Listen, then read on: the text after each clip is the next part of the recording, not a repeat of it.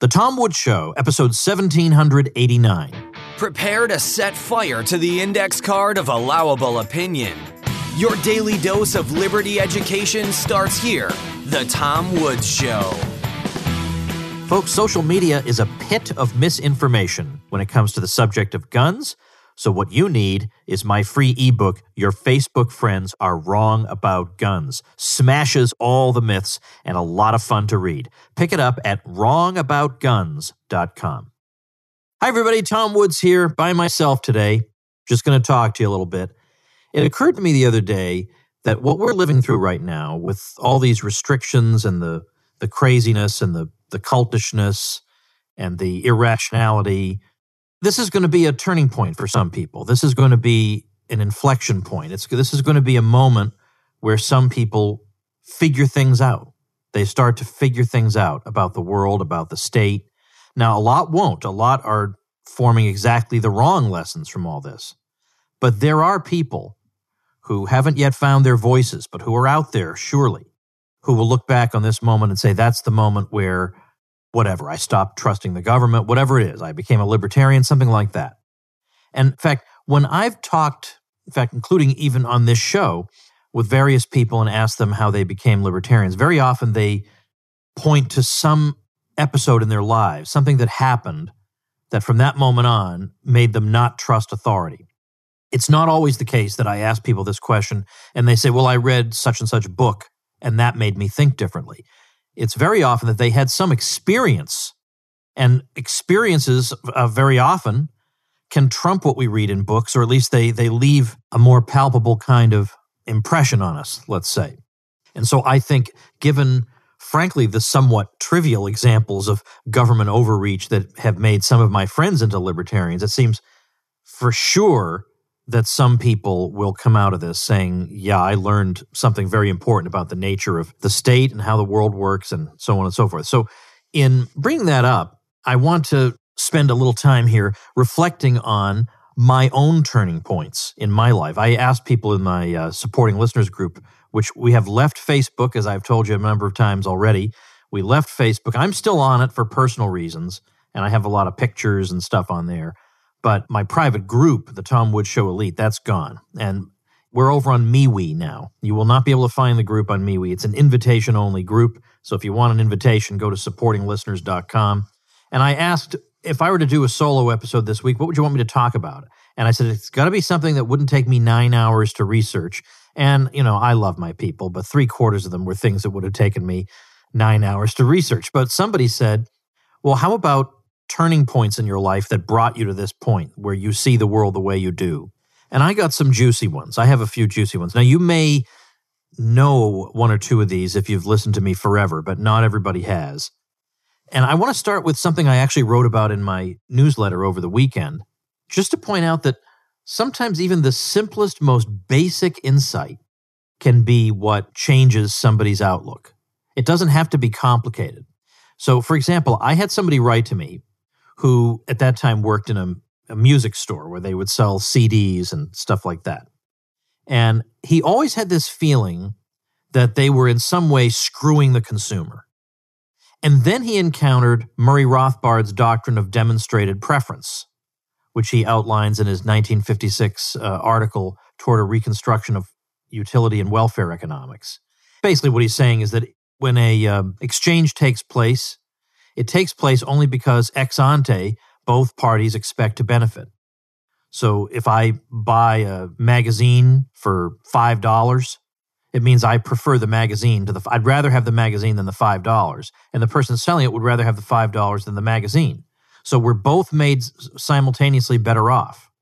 And with demonstrated preference, Rothbard's point was that you can't show for certain that people are made better off, let's say, by some type of government transaction where one person is taxed to fund some enterprise. Well, maybe there are some people who benefit from that enterprise, but you can't say that overall social utility has increased because you've obviously decreased the utility of the person you've taken the money from, and there's no way to measure his loss of utility with the gain of utility from others because utilities can't be compared or measured. So the only kinds of transactions we can be sure are generating social utility are ones that are undertaken voluntarily. And this little insight about the nature of voluntary transactions made this person feel better about what he did for a living. Oh, okay, wait a minute. Both parties obviously benefit from all these interactions. So that's an example of something very simple that nevertheless made somebody look at the world with completely fresh eyes. So in my own case, it's not the war in Iraq from 2003. A lot of people say that had an impact on them. It wasn't the 2008 financial crisis, which made a lot of people look into the Austrian School of Economics. I mean, some people looked at 2008 and thought capitalism didn't work, as if capitalism creates housing bubbles when we have to pretend there's no Federal Reserve System. It's not any of those. I was already pretty fixed in my views by the time these things came along. So some of my youngster listeners will say that those sorts of events got them thinking, or listening to Ron Paul speak in the presidential debates, that sort of thing. But I was already well on my way and well established as a libertarian by that time. So we have to go back a little bit farther into the more distant past for me. And for me, it really begins in the fall of 1990, which is when I entered college. And when I got there, I wasn't expecting to see what I saw. And one of the things I saw was a group called the Friends of the Spartacus Youth League. Or it could have been the Friends of the Spartacus Youth Club. I can't remember. It doesn't matter. And they had a newspaper called Workers' Vanguard. And they were actual communists. Now, I don't mean communists like when the Tea Party says Barack Obama is a communist or anything like that. I'm talking actual card-carrying, legit Marxist, proposition-believing people. They absolutely were communists. And they had all kinds of critiques of the United States and its economic system and its foreign policy. I would run into these people every night on my way to the dining hall, and I just couldn't believe it. What? How could I was sort of like a moderate Republican at that point. So I was sound enough that I knew communism was probably a bad thing. But I just couldn't believe that anybody could seriously, with a straight face in 1990, continue to advance it. There's got to be something wrong here. So I started to engage them in conversation. I mean, what a mistake, right? There's no way I'm going to change their minds at all. But I was pointing out because they were celebrating the Bolshevik Revolution and what a liberating event that was for so many different groups of people. And I was just trying to point out that I said the Bolsheviks almost immediately wound up building a secret police 16 times larger than what the Tsar had had. I mean, doesn't that give you pause? Are you concerned about that at all? In fact, I'm skipping ahead here a bit, but years later when I got a job as a professor, I had a Marxist-Leninist in my class, and I was talking about, I'm not going to let that stop me teaching the material, so I went through talking about the Bolshevik Revolution, and I mentioned that by the end of Lenin's life, there were about 70,000 people in concentration camps. And so he raised his hand and thought that it was an objection, thought he was really sticking it to me by saying, oh, those were all just bourgeois people, like clergymen and whatever, so we shouldn't even care about this. I thought, are you sure you want to be saying that in front of a whole group of people? Anyway, so I had to deal with these commies. Now, most people dealt with them by just ignoring them and going in and having dinner. Not me. I just couldn't do that. Just couldn't. It's just not in my nature. I just had to go in there and to go up to them and say something. And that is indeed what I did. And I found that even though I had all the evidence on my side, I just couldn't crack through. So then I would sneak a little, side reading in so that I could get better at debating these people. Because I thought if I just bring an overwhelming amount of evidence, they have to change their minds. I was still naive at that point. Because at that point, I was 18 years old. I was still kind of forming my worldview, and I was open to challenges, and I was willing to change the way I thought. I'm still just kind of a kid trying to figure out his way in the world. So I thought everybody was that way, no matter what age they were. And it turned out that was not the case. But that was one of the things, though, that got me into history as opposed to math and related fields, which I had considered doing. When I got to college, I decided instead that history seemed more interesting to me. So I shifted into that because of the communists, basically, because of all the reading I started to do over the course of my discussions with them. But also it did lodge somewhere in my mind the idea that there are some people for whom no amount of evidence is sufficient. to make them change their minds. Absolutely no amount of evidence. There's not anything more I could have said. I don't reproach myself for having done a bad job. There's nothing further I could have said that would have changed their minds. And that did stay with me. You would think I would draw more sweeping conclusions from that than I actually have. You would think I wouldn't engage in fruitless arguments all the time, having learned this lesson, but I still do it, partly because I want spectators to see that there is another side to a particular argument. Now, the second thing for me is another one you may have heard me talk about, and that was happening right around the same time. So the very beginning of 1991 was Operation Desert Storm, which was the first Persian Gulf War. Now, my every instinct told me to support this thing. Why? Because it's a U.S. government military action. And I could not imagine the U.S. government behaving in any way other than righteously. Just as Roger Waters said on his album Amused to Death, I looked at the news as being like a video game. Like I get to watch this in the comfort of my home, the amazing advances that the U.S. is making against the Iraqi invasion of Kuwait and reversing that. And I was very happy about that. But I was surrounded by revolutionary leftists, remember, because these are the people I used to debate with. And they were highlighting the human toll that the war was taking.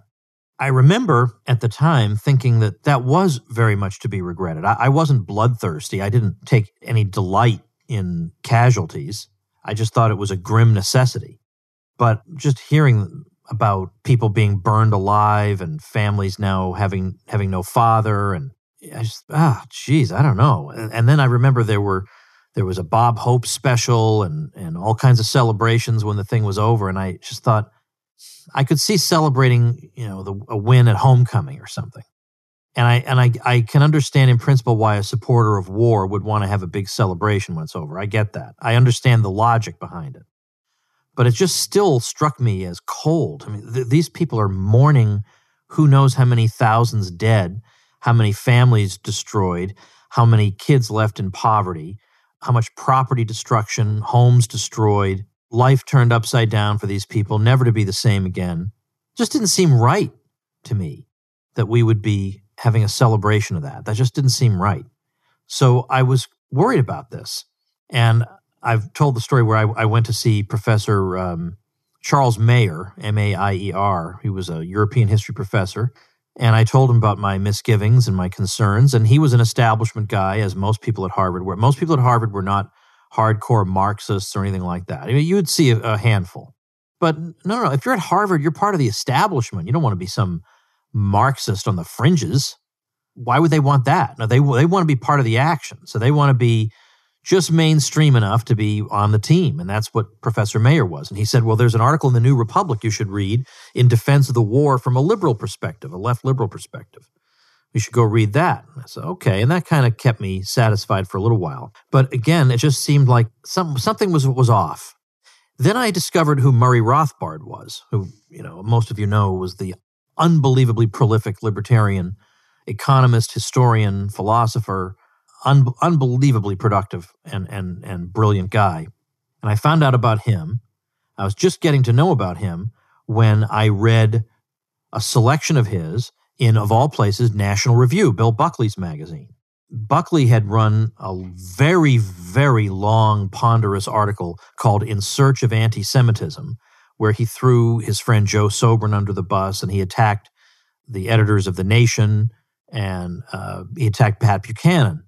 And Rothbard just wrote a stinging response to this, saying this is all an absurdity. And they had an insert in the following issue in which they featured a roundtable of people responding to the essay. And they took an excerpt from Rothbard's speech on, that touched on this, and they put that in the magazine. And Rothbard was talking about how terribly badly National Review had served the right wing and how they'd gone off the rails and they were warmongers and this and that. And I just couldn't understand this. Wait a minute, what? I thought National Review was the standard bearer. So I couldn't quite get that. And then Rothbard mentioned a magazine called Chronicles, saying if you want actual conservatives and not the fake kind who want to remake the world or something, which is not in any way a conservative goal, that is exactly the opposite of conservatism as understood by Edmund Burke, then you need to read Chronicles. So I started to do that because they had that in the university library. And there I encountered all these people who were way to the right of me, and they were more anti-war than anybody I'd ever come across because they saw how obviously and utterly anti-conservative war is. For the same sorts of reasons that shutting society down over a virus is anti-conservative.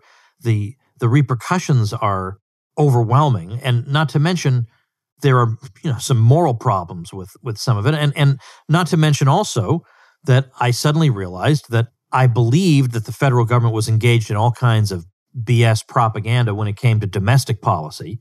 What's to stop them from engaging in BS propaganda about foreign policy? Why was I standing up and saluting and automatically assuming these were people of goodwill? I don't think they deserve that presumption. So I don't want to be part of Conservatism, Inc.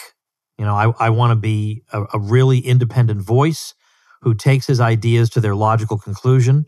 And so I became anti-war at that point. So that was a major turning point. All right, before I get to the last one or maybe two of these, let me just say a quick word for my friend John Bush. I had him on last year doing a whole show about kratom, which is a natural remedy made from the powderized leaves of the kratom evergreen tree. And it turns out that people have found it helps with chronic pain, stress, and anxiety, getting more energy and focus, even in some cases overcoming addiction. So you can hear the interview I did. It's one of the episodes of The Tom Woods Show over at tomwoods.com/kratom, which will redirect to John's company. Well, a bunch of my listeners took him up on his offer to get an ounce of free kratom. The results have been pretty darn impressive. A guy wrote in to say, I've had really profound results, felt the best I've felt in 7 years. The kratom helped me to quit antidepressants. There are story after story like this from a lot of different people. Yes, it's true, kratom is not on the 3x5 card of allowable opinion, but the results speak for themselves. And John, who's been censored like crazy, is just now giving away kratom for free. All you have to do is pay for shipping, and he'll send you an ounce to try free of charge. So if you want to see what all the fuss is about, head on over to tomwoods.com/kratom. That'll redirect to Brave Botanicals. Listen to my interview with John and take advantage of his free offer. That's tomwoods.com/kratom, Kratom. All right, now let's talk about the final one. The final one for me was getting to know about the Mises Institute. And again, I have a lot of new listeners now. You've got to know about the Mises Institute, mises.org, named after Ludwig von Mises, the great 20th century economist. And they have a week-long summer program for college students that I went to for the first time in 1993. And they give you a crash course in the Austrian School of Economics. And it was so elegant and beautiful. It impressed me very, very much because in a way, it helped build on an insight that we had learned in my mainstream economics course that had very much impressed me at the time. Very simple, just as simple as demonstrated preference. It was simply this: the role of the price system in allocating resources. So if you have, let's say, a superabundance of some product, let's say, and there's so much of an abundance of it that it's hard to make a profit in that. Well, you don't need to issue a decree saying, stop producing so much of product X. There's no need to issue a decree. There will be marginal firms that cannot continue because the profit is just not there. They make losses instead. And so they go out of business. And in going out of business, they lower the supply of the good because there's less being supplied now because there are fewer firms doing it. And then they go and produce something else. And so then profit is restored to that industry, not without anybody needing to intervene. Likewise, if there's a particularly profitable industry, people really are demanding something and there's huge profits in it, that is an indication to other entrepreneurs that it may be a good idea to enter that field. And so then they enter that field, and in doing so, that brings the abnormally high profit there back down. So there's a kind of regulation of the economy and of production that takes place through the price system, which in turn is an indication of the array of consumer preferences. And this all happens voluntarily. This all happens without any central direction. That really impressed me. That's amazing, I thought. And then after being at Mises U, I realized that it's not just the price system, it's all kinds of aspects of society can be self-regulating and that don't require the model of somebody with a bullhorn barking out orders at everybody. Now, I wasn't instantly convinced. I wasn't instantly converted to ANCAPism, let's say. But I thought I can follow these people at least a solid 90% of the way. And the rest of the way, I'm not fully convinced, but it's an intellectual exercise everyone should have to engage in. I guess we could say a final one would be 2007 to 2008. I was very surprised at how many people, not a majority, of course. I don't know how a majority of Americans would understand the Federal Reserve, stuff like that, given that it's never taught to them. Or if it is mentioned, it's in extremely reverential tones. But when Ron Paul ran for president that first time, and he got over 1 million votes, and he was taking a very, very radical position. We should abolish the Federal Reserve. The military-industrial complex is not good for America. He was saying things no one would say. And people were saying he was a left liberal on some issues. Now, that just goes to show they don't understand his ideology or their own. It's not like he's liberal on some things and conservative on others. No, he's for liberty on everything. That was his position. And he thought the military-industrial complex was hugely counterproductive and expensive and corrupt. Like all government programs, hello? There's no reason to make an exception for this one. The most lethal of the programs is not probably going to be the most benign. We need to have an open enough mind to consider that possibility. But he was telling people to read Mises, to read the great economists, and a huge number of young people started doing exactly that. And it impressed me how many people, despite all the propaganda from school, from the entertainment world, from the media, and even from the so-called conservative media, which has been misleading people and steering them down the wrong path for year after year after year. You would never learn about Mises or the real greats if you were to be listening to Sean Hannity all day, that's for darn sure.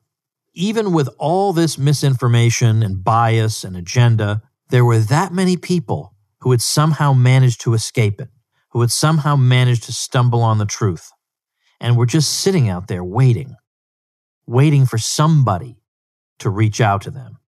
And then they responded. And then he got millions more votes the next time. More people woke up. More people started reading. Nobody follows Bernie Sanders and then says, I'm going to read X or Y book. That doesn't happen. Nobody who was following Rick Santorum said, I'm really inspired now to read the books by the all-time great thinkers. Never would occur to someone. So that impressed me, and that showed me that there are people out there who think the way we do more than we realize. But the issue is, I don't know what to do with them. We know they're out there. I'm not sure exactly what the next step is, but I have friends who have been pursuing the next steps. We've got friends in New Hampshire with the Free State Project, trying to get people to move to New Hampshire in order to have a political impact there. We have the 10th Amendment Center that on a case-by-case, issue-by-issue, state-by-state basis is trying to restore respect for the 10th Amendment and local self-government and nullification of unconstitutional federal laws. There are strategies certainly out there being pursued, but that is a topic for another day. For today, I just wanted to talk through how I got here and what were the major things that turned me in this direction. The first thing that got me not being a leftist was my working class father, who, even though he wasn't a hardcore free market guy, he was a mostly free market guy, and he told me all about communism and stuff, and that got me onto that track. And then these particular turning points, I think, helped to shape me into who I am. I wonder what the COVID fiasco is going to do similarly. That is to say, how many people will look back and say, that was the thing that made me realize that people who are presented to me as experts do not necessarily have my best interests at heart, or are not as competent as I thought they were, or are capable of doing enormous damage, whatever it is. And we can hope that at least will be one small silver lining of the terrible ordeal we've all endured. Now, if you like and appreciate what I'm doing, I hope you'll join me, not on Facebook, but on MeWe. As a supporting listener of the show, you get benefits, including membership in that MeWe group called the Tom Woods Show Elite. But there are many other benefits too. Check them out at supportinglisteners.com, and I'll see you tomorrow. Become a smarter libertarian in just 30 minutes a day. Visit TomWoods.com to subscribe to the show for free, and we'll see you next time. Like the sound of The Tom Woods Show? My audio production is provided by Podsworth Media. Check them out at podsworth.com.